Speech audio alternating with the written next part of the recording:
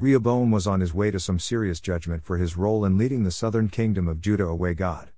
Under his leadership, the nation was moving away from God's temple and covenant and was taking up the same demonic religious practices that the northern kingdom was doing under Jeroboam and that the previous inhabitants of the land had followed. Judah was supposed to be the remnant of Israel that would hold on to the worship of God and the regal line of David even as the northern kingdom was turning away. The temple in Jerusalem and its Ark of the Covenant contained the 10 Commandments given to Moses on Mount Sinai.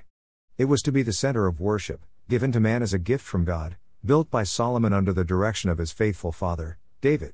But all this was being thrown out the window by Judah and its king. In its place, the people worshipped other gods and idols in ceremonies built around carousing, drunkenness and infidelity. 22 Judah did evil in the eyes of the Lord. By the sins they committed they stirred up his jealous anger more than those who were before them had done.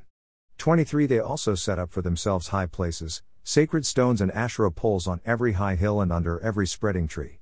24 There were even male shrine prostitutes in the land, the people engaged in all the detestable practices of the nations the Lord had driven out before the Israelites. 1 Kings 14:22-24 NIV. God began to turn up the heat on Rehoboam by sending in the king of Egypt to raid many of his valuables.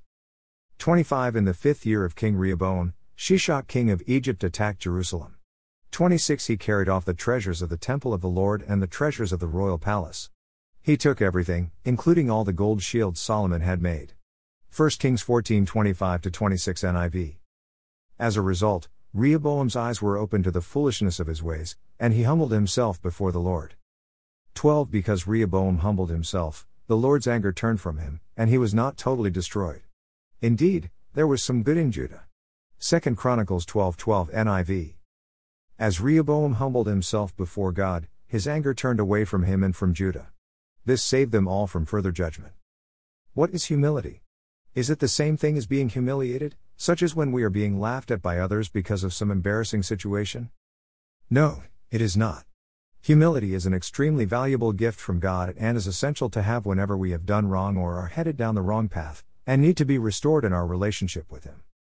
Merriam-Webster's dictionary describes humility as a freedom from pride or arrogance. It is a realization that we are no better or worse than those around us, and that we, like they, are very much dependent upon God and His mercies. We realize that when we pridefully reject God and choose to worship other things, we are ultimately headed for a disaster of our own making. And when we are also leading others astray with our ways, we may soon find ourselves on the other side of God's favor and in serious danger of judgment. At that time the disciples came to Jesus, saying, "Who is the greatest in the kingdom of heaven?" 2 And calling to him a child, he put him in the midst of them. 3 And said, "Truly, I say to you, unless you turn and become like children, you will never enter the kingdom of heaven. 4 Whoever humbles himself like this child is the greatest in the kingdom of heaven.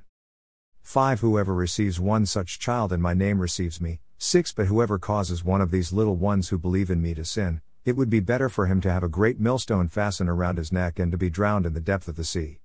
Matthew 18:1-6 ESV. Many of us have spent portions of our lives far away from the ways of God. But in His great love for us, He uses difficult circumstances in our lives to get our attention and to draw us back to Him. When we are willing to humble ourselves enough to do so, He will receive us with open arms and pour out uncountable blessings and favor upon us in love. Reflection. The evil one continues to lure people away from God using a counterfeit church. This church appeals to the natural man and woman.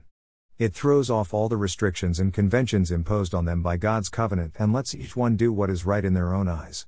This counterfeit church provides everything they seek: fellowship and companionship, affairs, worship leaders, bartenders and drug dealers, laughter and fun. But over time, the good times begin to fade, and negative consequences begin to pile up. Troubles, despair and fear fill our hearts, and the game is just not fun anymore. It has become an unbreakable bad habit rather than a joyful experience. The greatest gift in life is enjoying the presence of a loving and caring God within a faithful relationship with our families. The counterfeit church does everything in its power to destroy and deny us this gift. But if we are still living and breathing, it is not too late to turn back to a good life. Like Rehoboam, God may turn up the heat a bit to encourage us to return to Him. And like Rehoboam, we can humble ourselves before God and run back to Him, no matter how deep the pit of despair in which we have placed ourselves.